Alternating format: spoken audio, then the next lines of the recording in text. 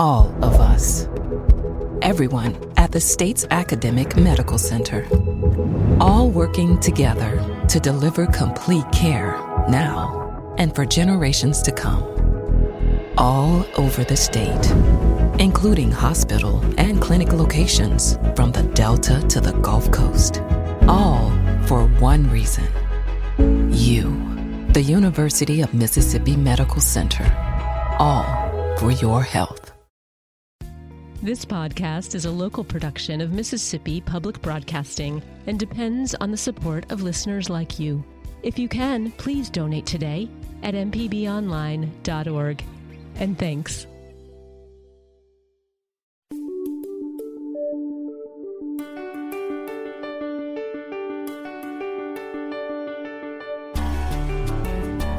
This is Southern Remedy on MPB Think Radio. I'm Dr. Jimmy Stewart, Professor of Internal Medicine and Pediatrics at the University of Mississippi Medical Center.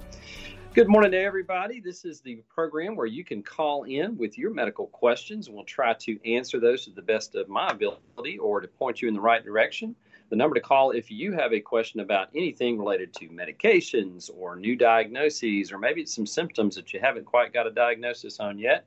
You can call in today at 1-877-MPB-RING. That's 1-877-672-7464. If you're not able to call in right now, you can always send an email to us. That email address is remedy@mpbonline.org. And if you'd like to catch previous programs, we do archive those. Give us about 24 hours to get those up and running. You can go to mpbonline.org and search for Southern Remedy and pull those up. A lot of times you're not able to get the whole conversation on something, maybe came in a little bit late on that on the radio. We always have those archived so you can go back and hear the entire program. Well, it's been a few weeks. We've had a lot going on in our country, and some good, some bad. Hopefully this is a new year, a new turn towards more hope and more cohesiveness as a nation, and certainly better health care outcomes for everybody. I'm hoping for that too.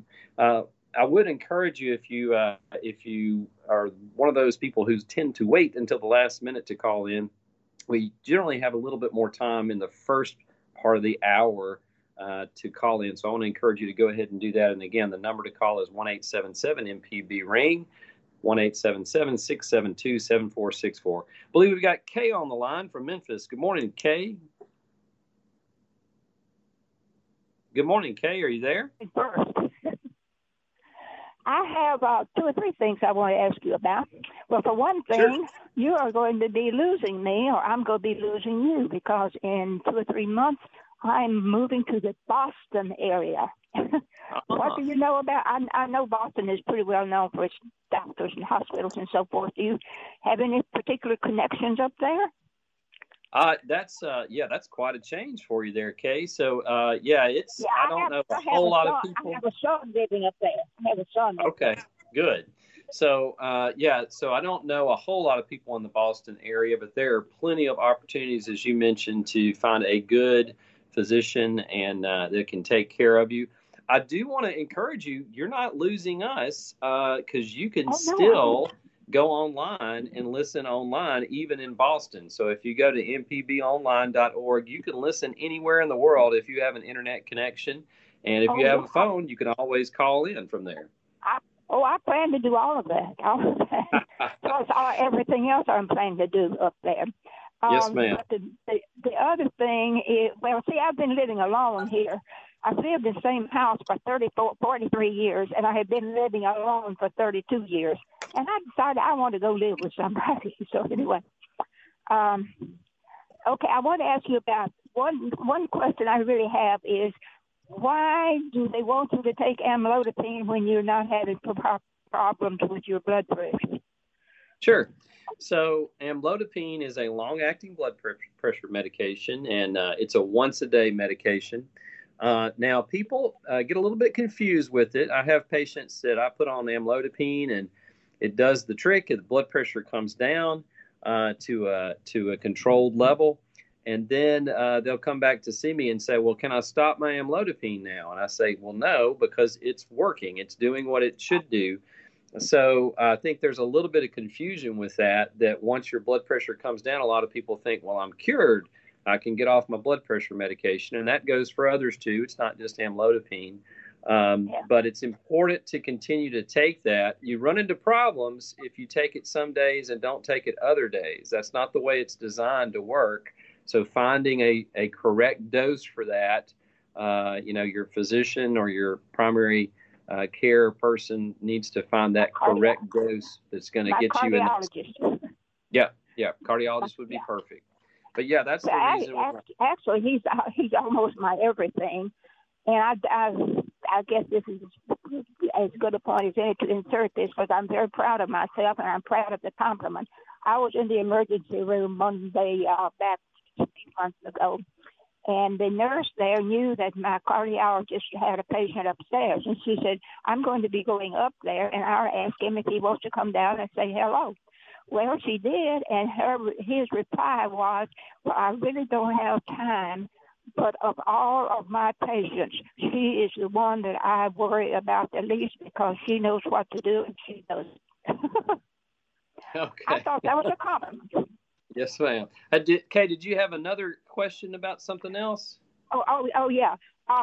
What about warfarin? What's the problem with staying on warfarin too long? So warfarin, or Coumadin is another name for it, is a blood thinner. Yeah. So it works to, thin your blood out, particularly if you're at risk from getting clots somewhere, and those clots can be in different areas of your body. So it can help reduce the risk of developing those clots in places like the lungs or your brain, lots of other places too.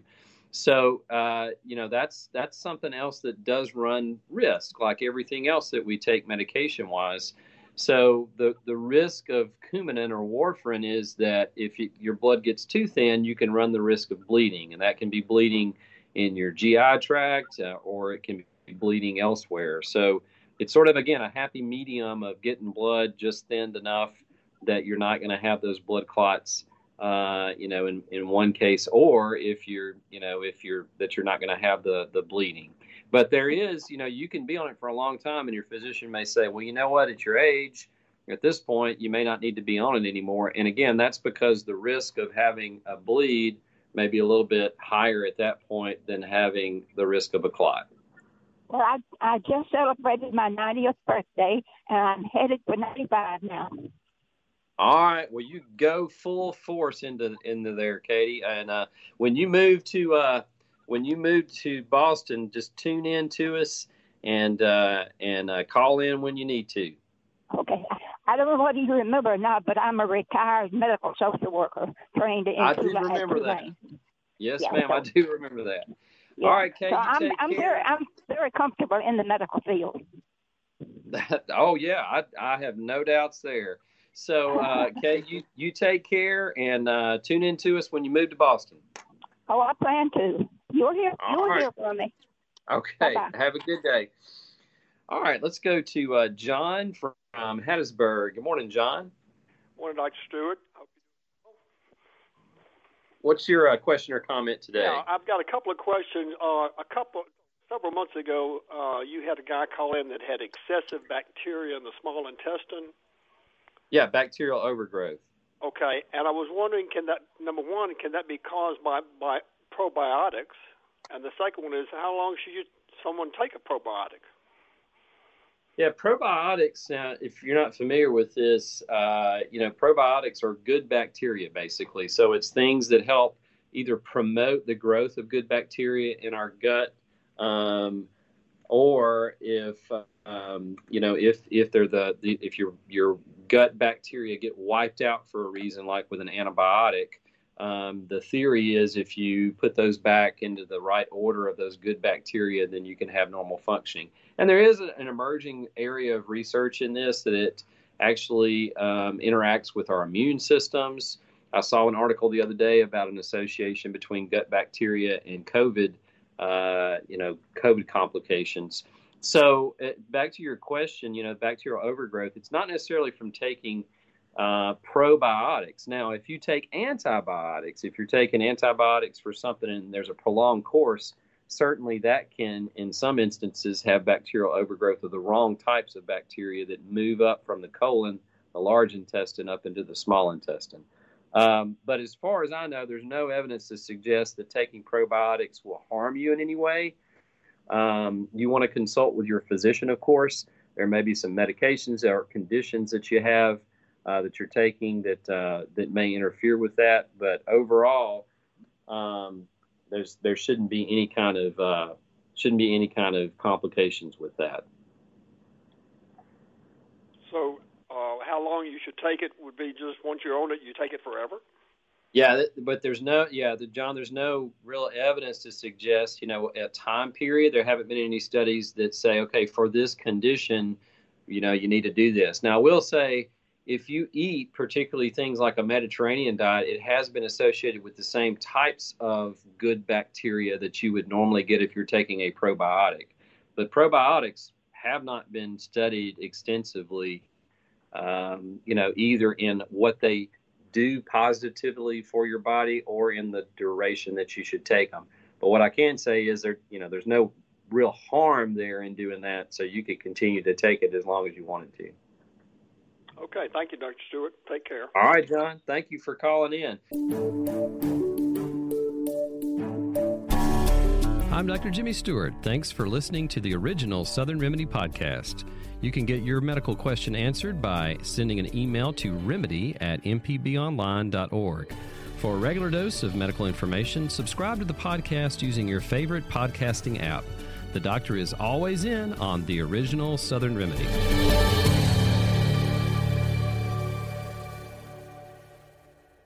Deep South Dining is the show all about the culture of Southern flavor, from fried chicken and collard greens to shrimp and grits and a glass of sweet tea. Subscribe now to the podcast using any podcast app or download our MPB public media app. This is an MPB Think Radio podcast.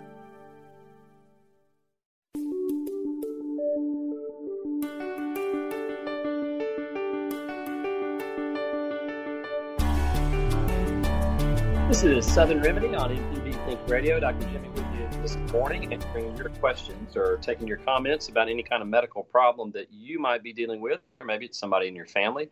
The number to call is 1-877-MPB-RING. That's 1-877-672-7464. We're going to go to David from Horn Lake. Good morning, David. Thank you for taking my call. Sure. I'm fixing to turn 65, and I haven't been to a doctor in over 10 years. My father had Parkinson's, my mother had Alzheimer's, and I had a sister that had multiple sclerosis. For my 65th birthday, I'm a hard-headed heathen, like I said. I'm going to finally break down and go see a doctor. Is there a test available to test for Alzheimer's? And what, since I haven't been to the doctor in over 10 years, what should I push him or nudge him to get checked? Yeah, great questions there, David. Let me applaud you for moving in that direction. I think, as you mentioned, having those risks of other family members, particularly of those things that you mentioned, there may be some other things that are there. The reason why we advocate for going to the physician like that, even if you don't have currently known problem, is to pick up on things early, and some things can be treatable. Now, there's not, back to your sort of specific questions, there's not really one test that you can have, like a blood test or something like that, or a scan that you can do for Alzheimer's. Alzheimer's is a progressive disease that causes dementia. There are changes that occur in the brain that you can pick up with, say, an MRI or a CT scan, but it is very subtle in how it presents. Now, we do know that in families that have Alzheimer's, sometimes that can be, your risk of getting it is a little bit higher. There are other types of dementia, and the best way to prevent those is to prevent some of the things that cause the dementia. Things like high blood pressure, which you can have absolutely no symptoms and have high blood pressure, does damage to those small vessels in the brain over time that causes dementia. Diabetes, which you can also have just minimal symptoms. So plenty of reasons why at 65 you should go to the physician. There are also some immunizations that you can get, particularly at 65, that may prevent some general health risks. A Pneumovax or a pneumonia vaccine, some people call it. That's something that at 65 that we would recommend. But always a good idea just to go in for a checkup, and just because a lot of things, unfortunately, you don't have to have symptoms to have it. I've seen people with high blood pressure that had blood pressures 180 to 200 over 100, and they didn't have any symptoms. And they called it, just going in to see somebody, or maybe taking their blood pressure out at the pharmacy or grocery store. And just because you don't have symptoms doesn't mean that you're not doing damage to your body. And the first symptom you may have, particularly with high blood pressure, might be a stroke or a heart attack. So it's important.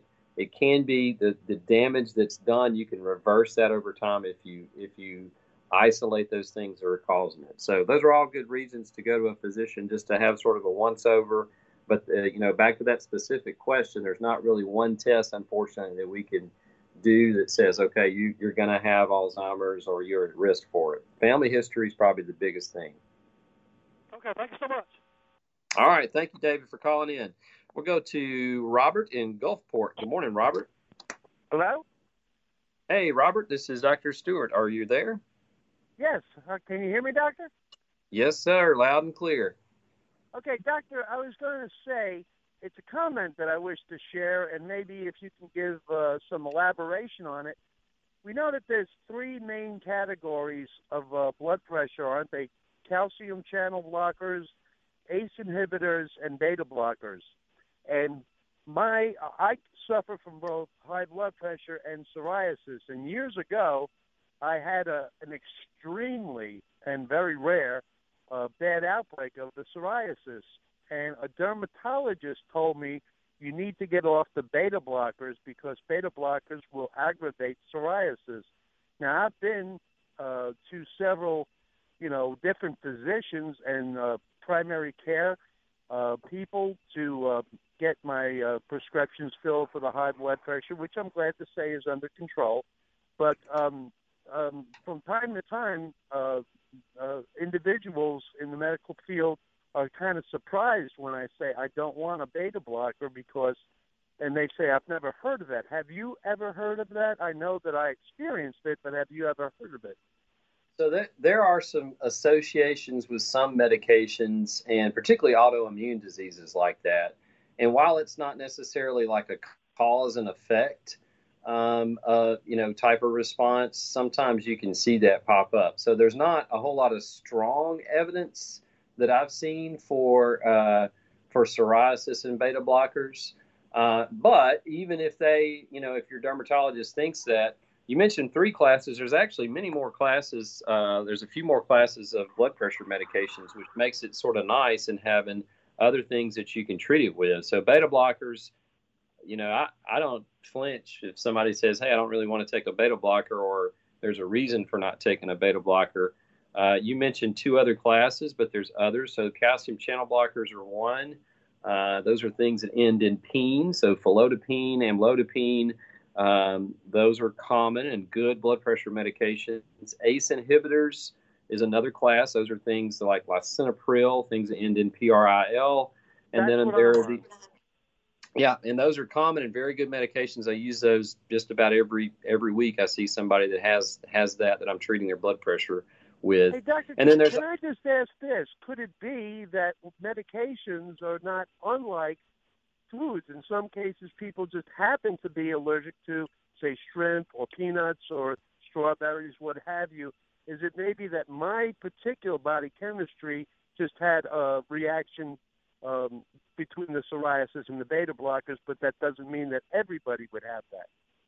Yeah, that's certainly a possibility. And we see that all the time with some drug allergies. Some people have it and some people don't. But I did want to mention, there are, one of the classes of medications that are used in combination and can be used just about with any other class of blood pressure medication are the diuretics. So thiazide diuretics are very commonly used. Things like hydrochlorothiazide or chlorthalidone.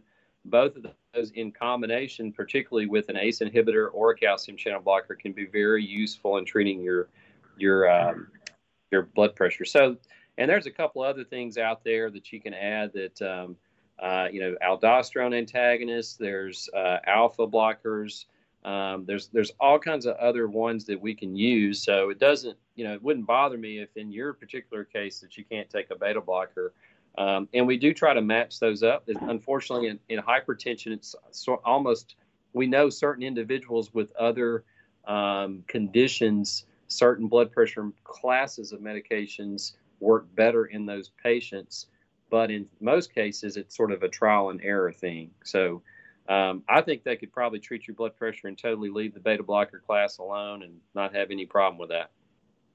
Real quick, doctor, can I just, for a little bit of levity, is beer and coffee not also a diuretic? In different kind of ways.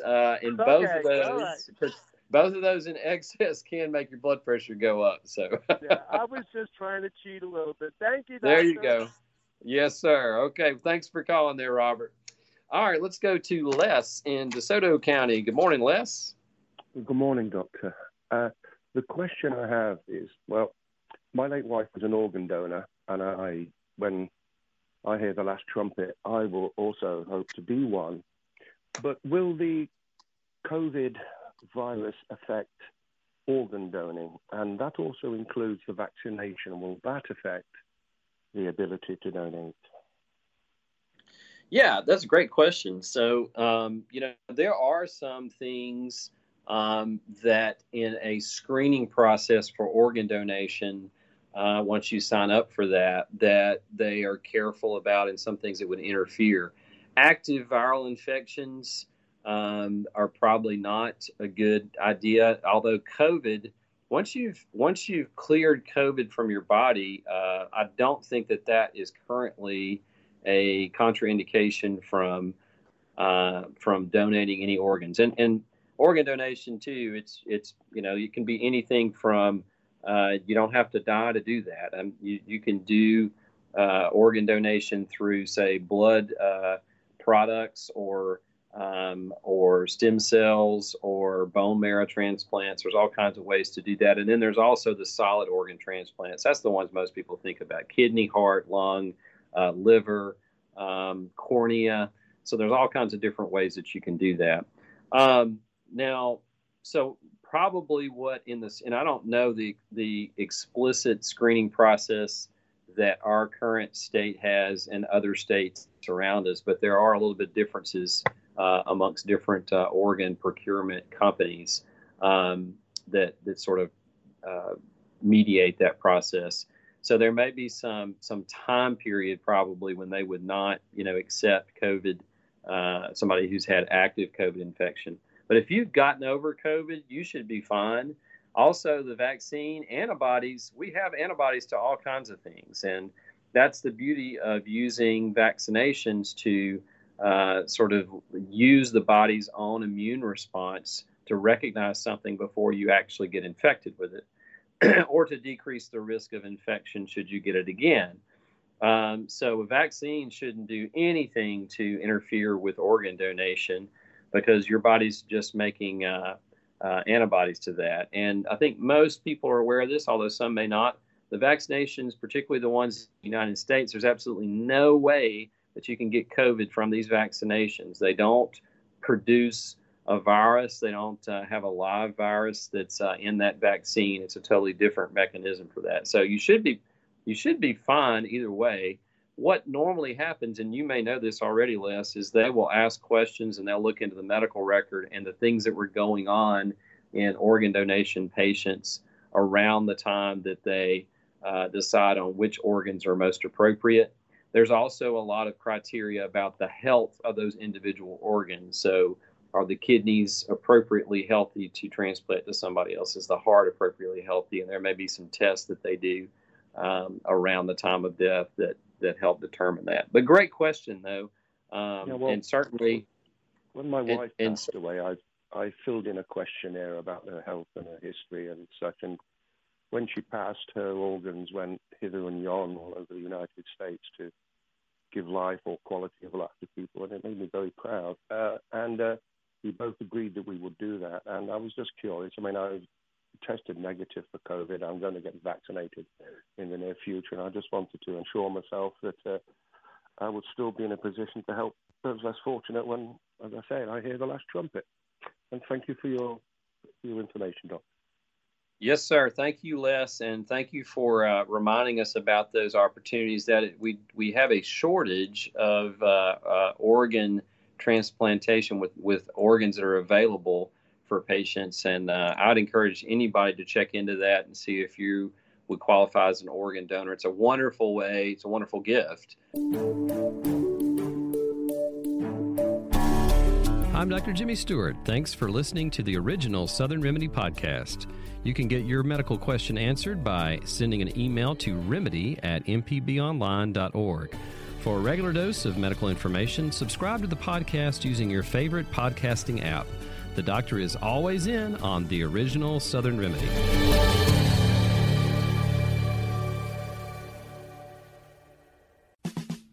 Southern Remedies, Relatively Speaking, is a show that explores issues that relate to you and your family. To find out what we're all about, subscribe to the podcast by using any podcast app or by downloading our MPB Public Media app. This is an MPB Think Radio podcast.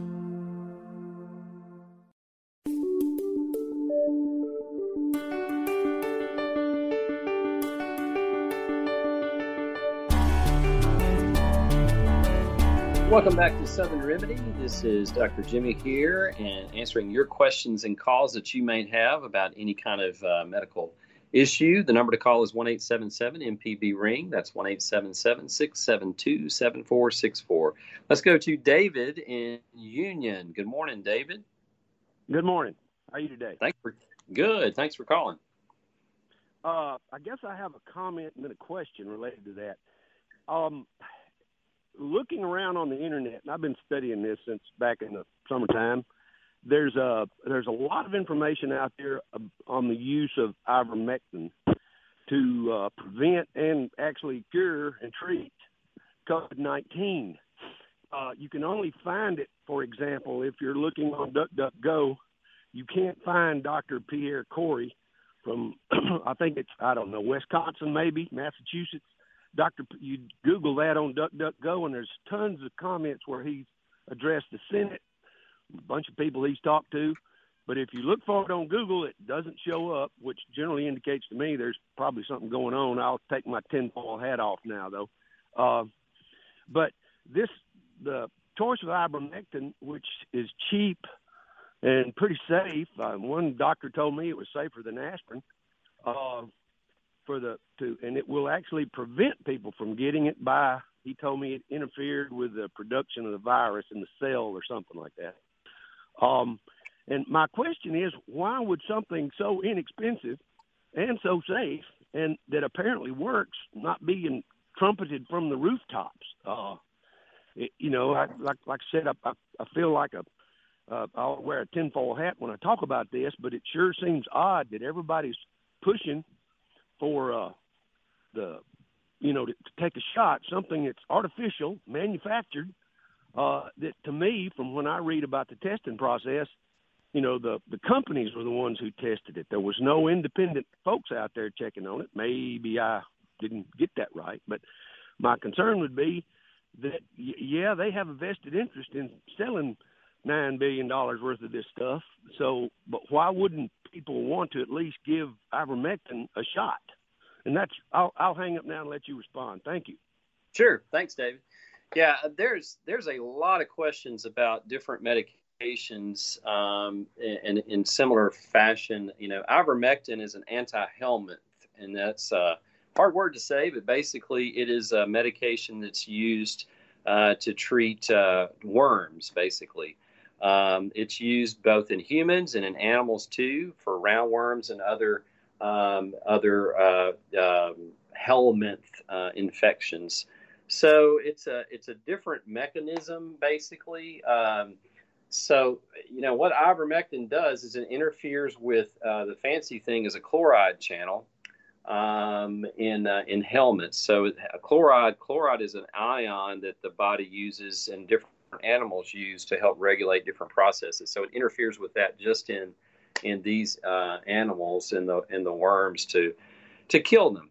So the couple of things about ivermectin. So there's not a mechanism within the virus. The virus doesn't really have a chloride channel that's similar to that. So there's no scientific mechanism by which it would work to treat it. Now, I think in talking to different people, I really think there is so much overwhelming anxiety and ongoing, with any kind of pandemic. If you look in the history of pandemics, there's a ton of this where you just get overwhelmed with it and emotionally to the point where you're thinking, well, there's got to be something out there that's simple, that's cheap, that would work. However, and a lot of people, unfortunately, and even in the medical profession, capitalize on this, and either for notoriety or different reasons, they try to sort of push different things like ivermectin. That really there's no scientific mechanism by which it would work, and there's no studies that look at it. So we typically would do studies to test this. And if you're talking about prevention, we would have to have thousands and thousands of people on ivermectin and look at their exposure to COVID-19 and see if the ones who were on ivermectin versus those who weren't, in a placebo-controlled trial. That means you give some people, half the people, basically the ivermectin, and the other half of a placebo, a sugar pill, and see if the ivermectin group got it. We don't have that. We don't have that data. So, and you mentioned, Dave did mention that ivermectin was harmless. Actually, there are some side effects that just about with any kind of medication. It's really, not fair to compare it to something even like aspirin, sort of an apples to oranges comparison. One comment about other things. Now, there's plenty of things that have been looked at for treatment. For people who get COVID-19, just about the only, and we looked at a ton of stuff. We've looked at Zithromax. We've looked at hydroxychloroquine. We've looked at other antibiotics. We've looked at lots of remdesivir, which is an antiviral drug. So there's lots of things that we have actually looked at, and we have good data. Just about the only thing that works early on in the illness is a monoclonal antibody therapy. This is the same therapy that our former president, Trump, got when he developed COVID-19. And there's actually patients that I've referred for that infusion, and it tends to cut down on some of the symptoms that they may have and how long they would have it. But outside of that, there's not really anything treatment-wise that can do that. As far as prevention, then antibodies to the vaccine do work. Antibodies to the virus do work, which is why we vaccinate. That's why it was developed. There is some mistrust out there amongst a lot of people. I do want to mention that there are objective boards that look at this, data safety monitoring boards that look at vaccines over time, even ones that were the pace was advanced particularly with the Pfizer and Moderna vaccines, but others worldwide. So there is safety data with that, and then there's an objective committee that does look at that, not to mention the FDA, which has to approve that even for emergency use in both these vaccines. So it's not just the companies making a ton of money, which they are, I'll grant you that, but there's a lot of research and data that goes into this. So it is dangerous. As a medical professional, it is dangerous to suggest therapies that don't have that data to back them up. And, the first tenet of good medicine is to do no harm. And that's in our oath that we take as physicians and in the medical community. And I can't and others can in good conscience recommend things that don't have that data to suggest that they're going to work and that they're going to minimize the harm that we expose patients to. So that's my 2 cents about that. Don't really see anything that would suggest ivermectin would be useful in the treatment or prevention of COVID. All right, we're going to go to John in Mobile. Good morning, John. Good morning, Dr. Stewart. I'm a 69-year-old African American, and I have been taking vitamin D supplements for a good while, more than 5 years. I've been tested for my levels, and they've always hovered around the range 22 to 29. Sir, I have, if you just bear with me for a few seconds, I have an article, and you may be familiar with this, entitled How a Vitamin D Test Misdiagnosed African Americans. Are you familiar with that, sir? I am not. Now, I do know there are, in the lab tests, sometimes the ranges that we use with different populations, you have to take that into account. So, and there are many lab ranges for African Americans that we use a little bit differently. Like the range may be like over 20 is good, but take vitamin D, for instance. In the general population, what I consider to be good is over 40. So, and you mentioned, certainly we know African Americans, because of increased skin pigment, that puts you at a higher risk of having lower levels of vitamin D. So I may have interrupted you there. I wanted you to finish your thought process. Yes, sir. And this is an article, and I'd just like to read a couple of things from it, if you don't mind. I'll be very quick. Sure. It says, by the current blood test for vitamin D, most African Americans are deficient. That can lead to weak bones. So many doctors prescribe the supplement, according to this article. But the problem is with the test, not the patients, according to a new study that was published in the New England Journal of Medicine. The vast majority of African Americans have plenty of the form of vitamin D that counts, the type that their cells can readily use. The population in the U.S. with the best bone health happens to be African American. This was published by a man by the name of Dr. Ravi Sad Honey, professor of medicine at Massachusetts General Hospital. He said, but almost 80% of these individuals are defined as having vitamin D deficiency. And then he goes on to say, Dr. Stewart, the conclusion from this study is that just because your total levels are low, it doesn't mean we need to replace vitamin D using supplements. As I said, it was published. This is an article that was published in 2013. And then he says, if I can get to this portion, sir, he says, but Dr. Tahani says doctors should hold off on prescribing vitamin D until they do other tests to determine whether their African American patients are really vitamin D deficient. Those tests include blood levels of calcium, bone density tests, and parathyroid hormones. So I just wanted to get your response to that. Yeah, John, I'm going to agree with you on some of this. So if you're talking about pure vitamin D deficiency that may be associated with other symptoms that are sort of things like fatigue or muscle aches or pains, there's not really a whole lot of good evidence to suggest that at a lower level. Now, if you're less than 20, that's pretty low. Even if you are African American, I would say go ahead and look at those other things you talked about. If you're totally asymptomatic, there's not a whole lot of evidence that would suggest that even treating anybody, whether you're African American or white or Asian, would help. I agree for those high-risk populations. If you have kidney disease, if you have osteoporosis, if you have other things that are going on, if you've had a fragility fracture, all of those would be reasons in conjunction with that vitamin D test that may support supplementing that. What I would encourage you to do is to talk with your physician about, are there any, and here's the question to ask them, are there any other risk factors that would make them think that you need to be on vitamin D? And those are some of the ones that you mentioned. If they say no, I think you've got a good, you could probably stop it unless you have those other things. Now, certainly you want to get your recommended daily allowance of vitamin D, whether or not that's a supplement or not, doesn't really matter.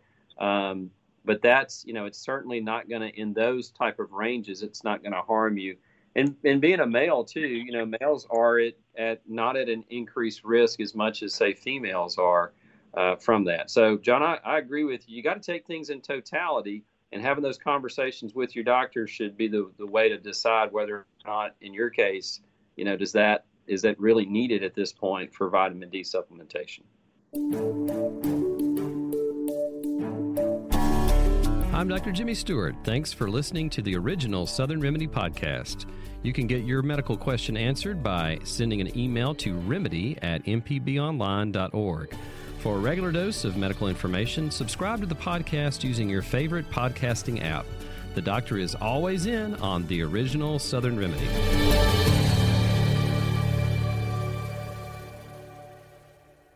Hi, I'm Walt Grayson. You can now listen to the wild, weird, and wonderful stories of Mississippi with Mile Marker. Some of the big names that travel up and down the highways, obviously Elvis and Johnny Cash, and you have Jerry Lee Lewis, Carl Perkins. Join me as we hit the roads of Mississippi on Mile Marker. Johnny Cash suggested that Carl write a song called Blue Suede Shoes. That was all kind of created with Aaron Amory. You can listen by going to mpbonline.org/radio or by using your favorite podcasting app.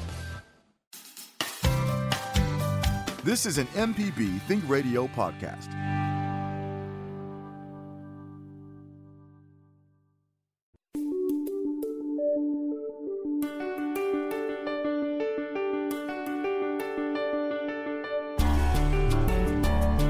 Welcome back to Southern Remedy. This is Dr. Jimmy with you this morning. We're going to go to Darren in Tishomingo County. Good morning, Darren. Yeah. Hello? Yes, sir. You're on the air. Okay. I've been having trouble with arthritis. I've been diagnosed, as a matter of fact, a couple of years ago with trauma, practically arthritis, and I use creams, arthritis creams, in my back of my legs and on my hands, back of my hands and arms a little. But I was wondering, I'm 55 years old. Should I go to a specialist and get this? To be getting it taken care of, or am I going to just? The doctor told me, he said, if I ever get down, I won't get back up. More than likely, I think he meant that I'm practically going to be crippled over this. So I was wondering, should I go to a specialist and go to getting this under control if I could at 55 years old? Yeah, that's a great question, Darren. So arthritis, there's two big categories of that. There's autoimmune arthritis, and then there's sort of the wear and tear arthritis. The wear and tear arthritis is one in which that's the most common one. And if you've been very active and certain joints are affected more than others, there are lots of good things that you can take. Now, you mentioned some things over the counter. Certainly those can work to decrease your pain and make sure that you're getting enough movement with those. However, if you're getting to the point where that's just not cutting it and you're still having some pain, I would see somebody for that. There may be some other things that they can do. There are some injections that they can do that do sort of slow that down or at least decrease the pain that you're having. I think your comment about staying active is extremely important. We know that particularly with osteoarthritis, which is that wear and tear arthritis, if you stop moving, then you're going to have some problems. I mean, you're going to have joints that sort of freeze up, and you're going to have some chronic things go on. So, but I think, it sounds like you're probably at the point where you can at least, talk to somebody about some options that you have, and then sort of go from there. But definitely keep moving as much as you can. But there's no sense in just grinning and bearing it. There's other things out there that you can do to treat your pain. Could I ask you one question then? Yeah. Is there a certain age that really hits you bad? 50, 60? Because it seemed like it just started hitting me a couple of years ago. Yeah, that's pretty common. Yeah, that's pretty common. People have, they say that like, okay, well, this was the year that it really started bothering me. It's different with everybody, Darren. It's some people, if you look at like professional football players or people who injured their knees, any old injury, that can be a site where osteoarthritis can be worse. So, for some people, that's in their 30s even, that they can start to have problems. If you're obese and you're carrying around more weight, particularly your knees, your hips, your back, that can all be affected by that extra weight too. But some people go 60 or 70 before they, start having that. But certainly that's about the time, 50s to 60s where most people will start to feel it. Okay, well, that's it then. I appreciate it. Yes, sir, and good luck to you. All right, let's go to Barbara in Boonville. I got a question to ask. I'm fixing to take the COVID-19 shot. Yes, and, ma'am. I'm on methotrexate. I got rheumatoid arthritis, and I want to know if it's safe for this. And also, I called NurseLink, and they told me she talked to FDA and said if I'd ever been allergic to any vaccine, let them know. And I just want to know, I had a pneumonia shot one time, and my arm swelled up and turned red. And I just wondered if the same medicine is in that pneumonia shot that's in the COVID-19 shot. Yeah, great questions there, Barbara. So first one, I think you're probably going to be good to get it, taking methotrexate and having rheumatoid arthritis, particularly if the rheumatoid arthritis is well controlled. I've been talking to some of my rheumatology friends and immunology friends with some patients that we share, and that's probably not a contraindication for getting it. And having those conditions like that, like rheumatoid arthritis, can potentially put you, at increased risk if you got COVID. As far as the complication from the former vaccine, I don't think that they're pretty different in the way that they're made and the constituents, what's in each one of those. So I don't think that's going to be a contraindication either for getting it. So sounds like you can go ahead with that. Okay. Well, it didn't. I wasn't bad allergic to it. It just swelled and turned red, and that's all it done to me. Yeah, and we call that a local reaction. And typically, even to get, if it's a vaccine that you would get in the future, that you have that too, that's not a contraindication from getting it again.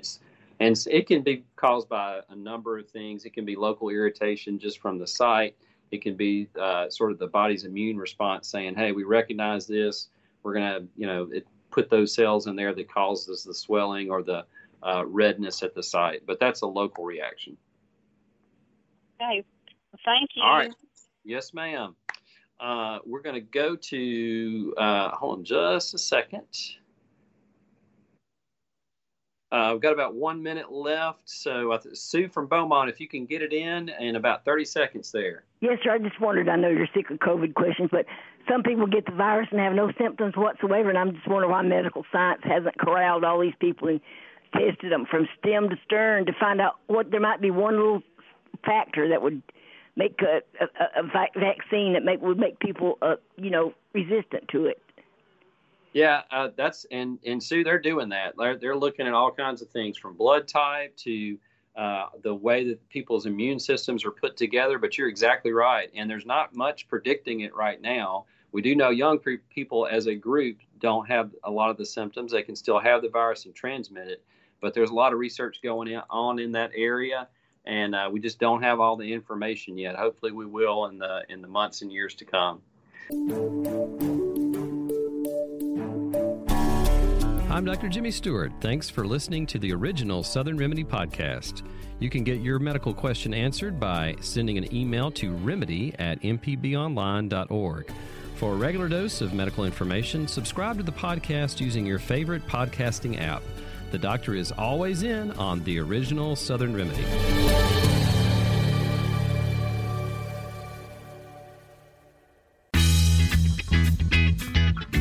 I'm Professor Richard Gershon from the University of Mississippi School of Law, host of In Legal Terms.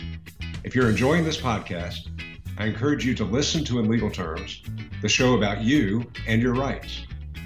We find interesting legal topics to bring to you and let you know how the law affects you. Find In Legal Terms on any podcasting platform on your smart device or on our website, inlegalterms.mpbonline.org.